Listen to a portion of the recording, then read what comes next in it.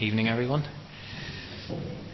During Lent, here at Windsor, we've been looking at various spiritual disciplines or holy habits of the Christian faith. We've already looked at silence and solitude, at fasting, at Bible reading and meditation, and then last week Tim worked very helpfully, turned our attention to the priority of prayer. And this evening on Palm Sunday, we're going to consider the importance, as Roy has already referred to, of confession and the incredible gift of forgiveness that comes as a result of confession, as a result of that process and that practice. And as we step into Holy Week and we begin our journey towards Good Friday and to that horrific and yet ultimate symbol of love and forgiveness, then I want to suggest that this is a very appropriate habit or discipline for us to be looking at this evening. The cross of Christ, I know, is so precious to so many of us because it screams of forgiveness. And even as Jesus hung dying on that structure of execution, he was somehow able to utter those words, "Father, forgive." Because Jesus knew that at the heart of his Father was a desire, an eager desire to forgive people. And whenever the sin and the consequences of sin entered into our world, God immediately set in motion the entire redemptive process that culminated in the cross on that first Good Friday and was then confirmed in the resurrection on that first Easter Sunday. And so forgiveness, which is a gift, and it's not really the focus of what we're going to look at this evening, but it's so involved in this theme. But forgiveness is now freely available. And whenever each of us reaches that place in our lives where we embrace forgiveness, then we discover transformation. Our lives are changed dramatically. Whenever we accept that we are sinners and that we do sin, then God invites us to confess our sin and then to receive that gift of forgiveness that God is so eager to provide. Let me show you some great words from Psalm 32, and I would like us to stand together and read these words, if that's okay. So let's stand. Psalm 32, the first 5 verses. Let's read them together. Oh, what joy for those whose disobedience is forgiven, whose sin is put out of sight.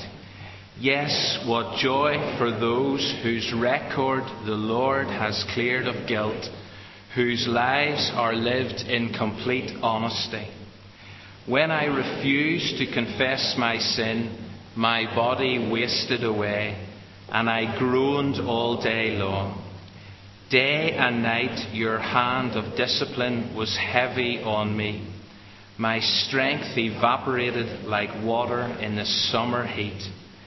Finally, I confessed all my sins to you and stopped trying to hide my guilt.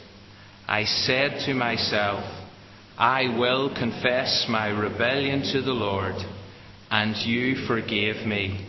All my guilt is gone. Please take your seat. Those are just great verses. I'm not going to speak on those as such, but those are just great verses to take away and meditate on during this week, because I love that idea where it says, and I've tried to highlight those on the screen there, finally I confessed. And as a result of confession, our Father forgives, because He's eager to do so. Whenever we come to this subject and whenever we begin to talk about sin, I do realise that the very idea of sin is not popular today. And I just thought I would mention something about that very briefly. Because you see, if sin is a non-issue, then confession is a non-event. We live in a secular society, and a society that has sought to, or certainly is seeking to, remove the whole concept of sin from our thinking and from our language. And as an illustration of that, I remember coming across an article recently. It really fascinated me. Quite a provocative article, and I hope it doesn't sort of offend anyone in what I'm about to say. But what this guy was really saying was that it's interesting how certain sins, as identified in God's Word as sins, are now more commonly referred to as personality disorders. So they're not so much sins in need of forgiveness, but they're disorders in need of treatment. And so, for example, he was saying that lust is now labelled as sex addiction. Or anger is now road rage or trolley rage. And envy is just an inevitable outcome of living in a consumer society. And the point was this, that sin is a word that is in danger of disappearing from our vocabulary because we're uncomfortable with it. Our society is uncomfortable with it. And it's in danger of disappearing as a concept that we want to address. And as Christians, we know that we're not to allow this world to squeeze us into its mould. But I just think it's really important that whenever we talk of sin, we don't become uncomfortable. And I know myself personally, sometimes I do find myself becoming uncomfortable about talking about sin, and I wonder why that is. Maybe I am more influenced and more squeezed than I realise. But in response, and as a Christian, I've got to turn to verses like this whenever I hear talk of the need to drop this word from our lips. It says, if we say we have no sin, we're only fooling ourselves and refusing to accept the truth. But for most of us sitting in this church, I realise that we accept the presence of sin in our lives, and we recognise our need for forgiveness, and therefore it's the very next verse that comes after that one that expresses our hope and it expresses our understanding that if we confess our sins to God, we recognise we do have a problem, we recognise the reality and the presence of sin, but if we confess our sins to God, then He is faithful and just to forgive us and to cleanse us from every wrong. Now, before I go on to unpack this holy habit of confession, let me deal with a very important truth, just to avoid any confusion. As Christians, I know God has forgiven us because of what Jesus did for us on the cross. That's really important to say right at the start of what we're going to look at. The need for constant confession as a spiritual discipline and as a holy habit is not about becoming a Christian all over again and again and again. Christ's sacrificial death was once for all, as Hebrews 7 makes really clear. But as Christians, we are all honest enough to admit that we still sin. Yes, we have been forgiven once for all, but we still sin. We still make wrong choices, think wrong thoughts, say wrong things, adopt wrong attitudes. And because we are in a living relationship with Almighty God, we are aware that sin damages and disrupts that relationship. Sin no longer wrecks that relationship, but it disturbs that relationship. And therefore we need to constantly restore our relationship with God and be honest about the hurt that we cause our Father, who we are now in relationship with, through the sins that we still commit on a daily basis. And unless we confess those sins, and unless we constantly ask for God's forgiveness, then that relationship will not function, I would want to suggest, in the way it should. I've always found the conversation between Jesus and Peter during the feet washing incident in John 13 really helpful whenever you come to this issue. You'll remember how Jesus was working his way round the disciples. But when he came to Peter, Peter initially refused to have his feet washed by Jesus. And so Jesus said to Peter, unless I wash you, you've no part in me. And in response, Peter then says, well, look, Jesus, not just my feet, but please wash my hands and my head as well. Which prompted Jesus to say these important words. A person who has had a bath needs only to wash his feet. His whole body is clean. And the idea was that after bathing in public baths, people would walk back to their houses through dusty streets wearing sandals, and once they got home, they would have to wash their feet yet again. And then they might head out that evening to visit friends, and again as they entered another home, they would have to have their feet washed yet again. One bath, but many feet washings. And Jesus was picking up that imagery to help Peter and the rest of the disciples grasp the fact that in Christ they were clean. They didn't need another bath They didn't need another conversion. But what they did need was constant feet washing in order to remove the dust and dirt of sin from between their toes. And as Christians, yes, we still sin, but we don't need another bath. We don't need reconversion. But what we do need is the renewal of fellowship with God via confession and repentance. So let's be clear, constant confession, daily confession as a spiritual discipline and a holy habit is crucial in order for us to maintain a vibrant connection with God. Sin, as I say, doesn't wreck our relationship, but it damages our friendship. And unless it is confessed, it will create distance and it will even create dysfunction. So what exactly is involved? Well, let's begin with our confession to God.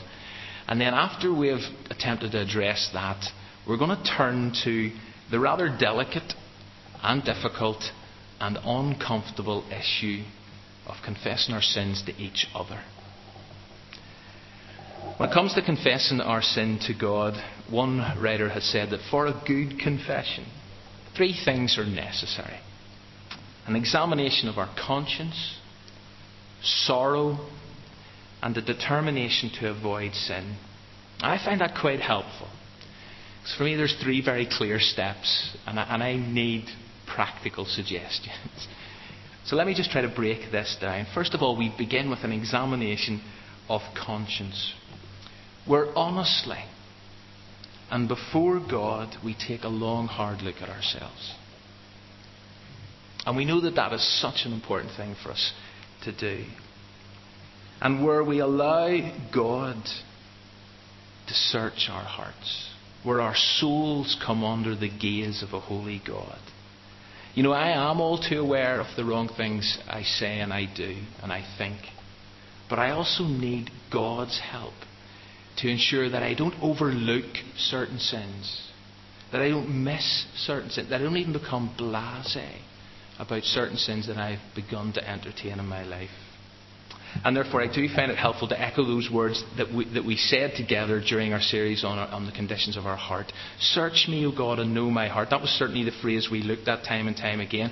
But the next verse then says, see if there is any offensive way in me, God.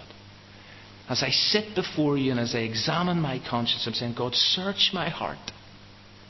Reveal to me what lies therein that offends you. I'm forgiven by you, but I know I pick up stuff in my feet day by day, week by week. And I realise that is a very brave prayer to pray, a bold prayer.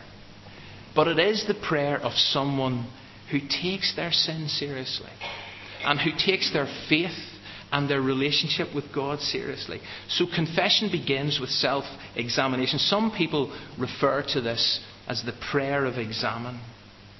A prayer that encourages us to gain an accurate assessment of our true situation.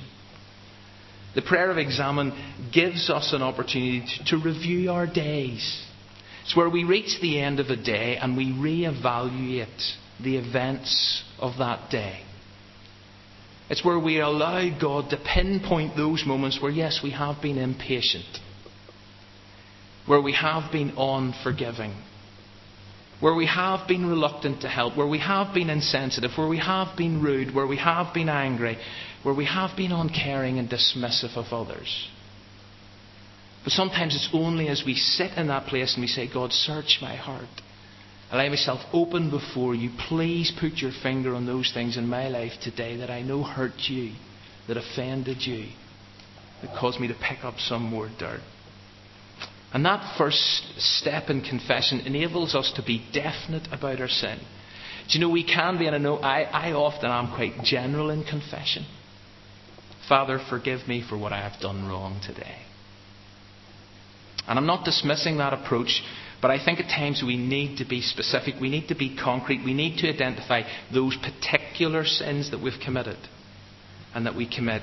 Apparently Luther used the 10 Commandments as the basis for his self-examination in order to ensure that he was explicit in identifying and exposing sin in his life. So he went down through the 10 Commandments and said, God, have I worshipped anything else today?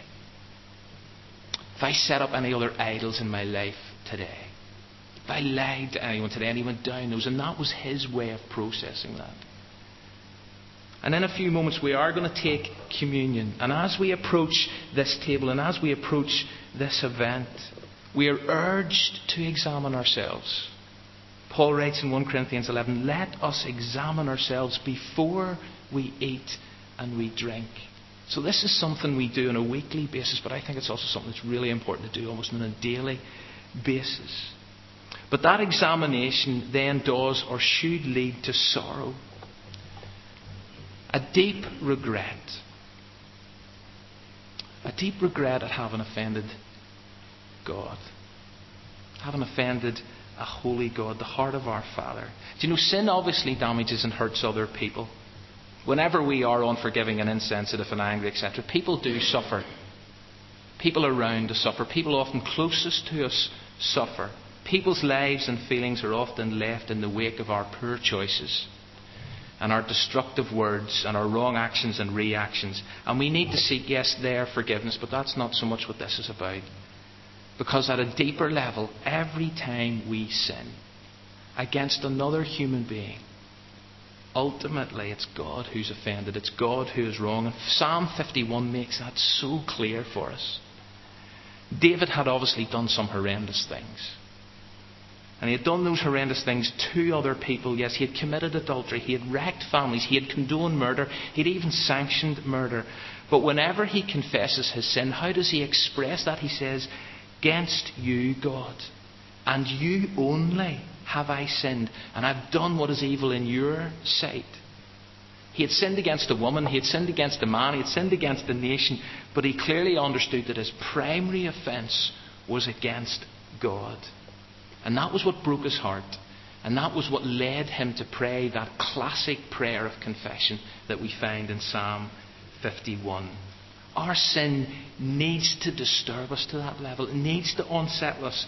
It needs to drive us to our knees in sorrow and in repentance. And sorrow is an act of the will as well as an emotion. I hurt God here. I'm sorry, God, for what I've done this day. I know it breaks your heart and I want it to break my heart. And so I come before you having examined my conscience. I come before you in sorrow. And then finally there needs to be a determination to avoid sin. In other words, there needs to be a commitment or a recommitment to holy living. Because as someone has said, confession is a means for pursuing purity. I love this John Wesley quote. Give me 100 preachers who fear nothing but sin and desire nothing but God. I think that's what it is. It's a determination. I'm going to live a holy life. I'm going to realign myself. I'm going to realign my commitment to God. I'm going to realign my commitment to God's ways. I'm going to avoid sin. It's not where we get into this habit where we commit a sin and then we confess and then we think, well, I've confessed so it's okay, and I've committed again, I'll be okay, I'll just confess it. But it's where we determine to say, no, I'm going to choose God's ways from here on in. Doesn't mean we always get it right, but we choose God's ways. And daily confession gives us a great context for renewing and refreshing our resolve to avoid sin and to live for God. So there are the three vital elements when it comes to confession before God. But now let me turn to this other aspect of confession that is actually, I want to suggest, much harder for us to practice. Maybe even much harder for us to accept as important. And that is the need to confess our sins to one another. And James 5:16 says, therefore confess your sins to one another and pray for one another so that you may be healed. But let me ask you, how do you feel about that instruction? How do you feel about the prospect of confessing your sins to the person beside you? Relieved? Embarrassed? Thankful? Uncomfortable? Not sure what to think? Bonhoeffer said this: as long as I am by myself in the confession of my sins, everything remains in the dark. But in the presence of a brother, the sin has to be brought into the light. What is your reaction to that? Or another question to get us thinking, what would you say and how would you react if a Christian friend asked you if he or she could confess a sin to you?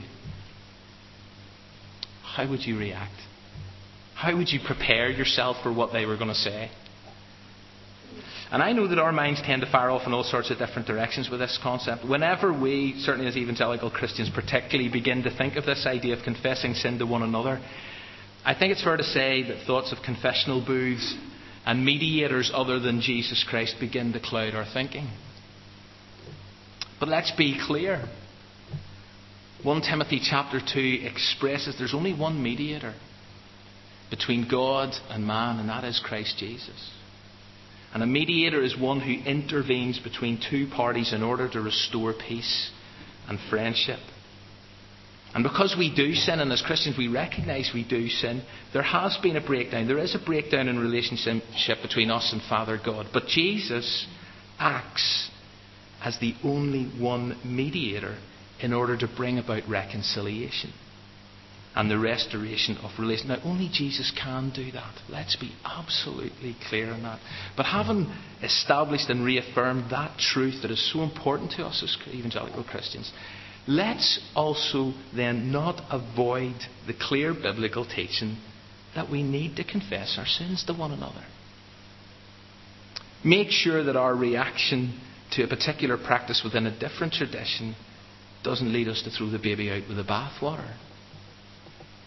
And sometimes I sense we can be very passionate about what is wrong in others' approach to certain issues, and yet maybe fail to confront what is possibly a glaring error regarding confession in our own practice and thinking. Because I'm not sure I really embraced this one. I'm not sure I have seen this really worked out. And I know there needs to be wisdom as we approach this subject. And this is not about sharing everything with everyone. It really is not. But we do need to wrestle with this teaching. And one of the reasons that I think this is so important is because this actually fosters community. This emphasises the importance that we're not all Lone Ranger Christians. That no man is an island. That we're in this together, and together we are stronger. And it reminds us that we need each other. I need you, you need me. You need one another to support each other, to pray for each other, to encourage each other, and even to admonish each other along on this journey together. And maybe it is true that there is something about admitting our sin to another human being that makes it more likely we will change. I understand that step 5 of AA says something like this: admit to God, admit to ourselves, and admit to another human being the exact nature of our wrongs. Do you think that's great advice? And not just for alcoholics. Do you know, I think we are comfortable with admitting the idea we're sinners. That's no problem. And so we could stand up front and say, I am a sinner. We could sit in the context of a small group and say, I am a sinner. But how would we feel about confessing particular sins? I think then we become quite reluctant and nervous. Because that's a different issue. Years ago, back to Wesley, years ago he set up small groups known as bands. And one of the main functions of these small groups was to meet together every week in order to confess their sins to one another. He picked up this teaching in James and he really worked it out and lived it out. And every week, as those groups met, each person was asked these 4 questions. What known sins have you committed since our last meeting? What temptations have you met with? How were you delivered? What have you thought, said or done of which you doubt whether it be sin or not? And I was just thinking, imagine if those were the 4 questions that every fellowship group was going to ask all those who turned up this week. I reckon it might be the lowest turnout ever in fellowship groups. But is that not one of the main purposes of fellowship groups, of small groups, to become safe places where we can talk about our struggles?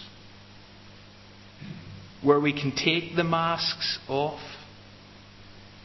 where we can be real with each other? Or is church and our small groups within church one of the last places where we would be willing to show our real selves? And what does that say? And what does that convey? What does that reveal? You know, one of the challenges that we constantly face in church life is in developing and encouraging genuine fellowship. There needs to be some context within church life where relationships go beyond the shallow and superficial. And Dallas Willard believes that confession can help that process. Confession alone makes deep fellowship possible. As we confess our sins to one another, as we confess the struggles that we face, the temptations we face, how we have failed, then it deepens fellowship. And a lack of it explains, he says, much of the superficial quality found in our church associations. So there's no doubt that confessing sin to one another requires vulnerability, honesty, transparency, but it also involves risk and trust. And therefore I do think we need to develop and nurture the kind of relationships where we can take this biblical imperative to confess our sin to one another and actually do it. And as I've already said, this is not about telling everybody everything. That would be unhelpful. That would be unnecessary at so many levels. But we do need to find, surely we do need to find some people who we trust. Some people who we're willing to take a risk with. Some people who we're willing to be honest before. Who we are willing to confess our sins to. But why? Why might this or could this be important? Well, a couple of reasons. One, it encourages accountability. And I know in some ways that's an in thing.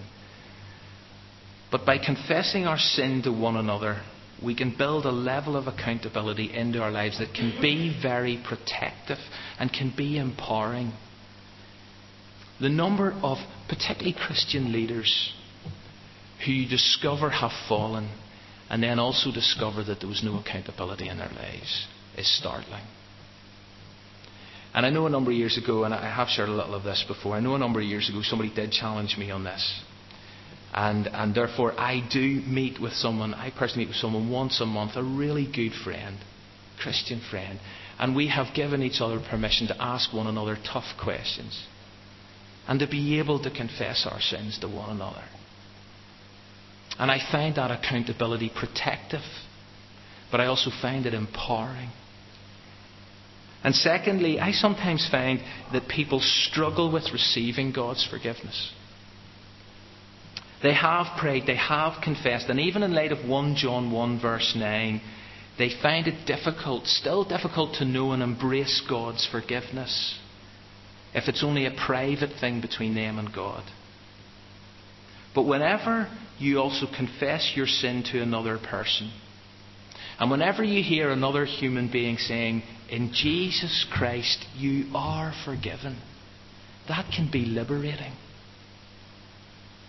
Whenever, having confessed your sin to God, which is where you must go primarily, but then in confessing your sin to another person and hearing them say, "Listen, David, in Jesus Christ, you are forgiven." That sometimes can be just what is necessary for some people who just struggle even when it's between them and God and they've confessed it. And yet, the number of people I meet who say, "I don't feel forgiven. I don't know I'm forgiven. I'm wrestling with this." And sometimes I think in confessing it to one another, we can help each other embrace God's forgiveness. I need to finish. There is no stronger sin than sin that remains hidden. But whenever we practice the spiritual discipline, the holy habit of confession, our sin is no longer hidden. It's brought out into the open. It's into the light.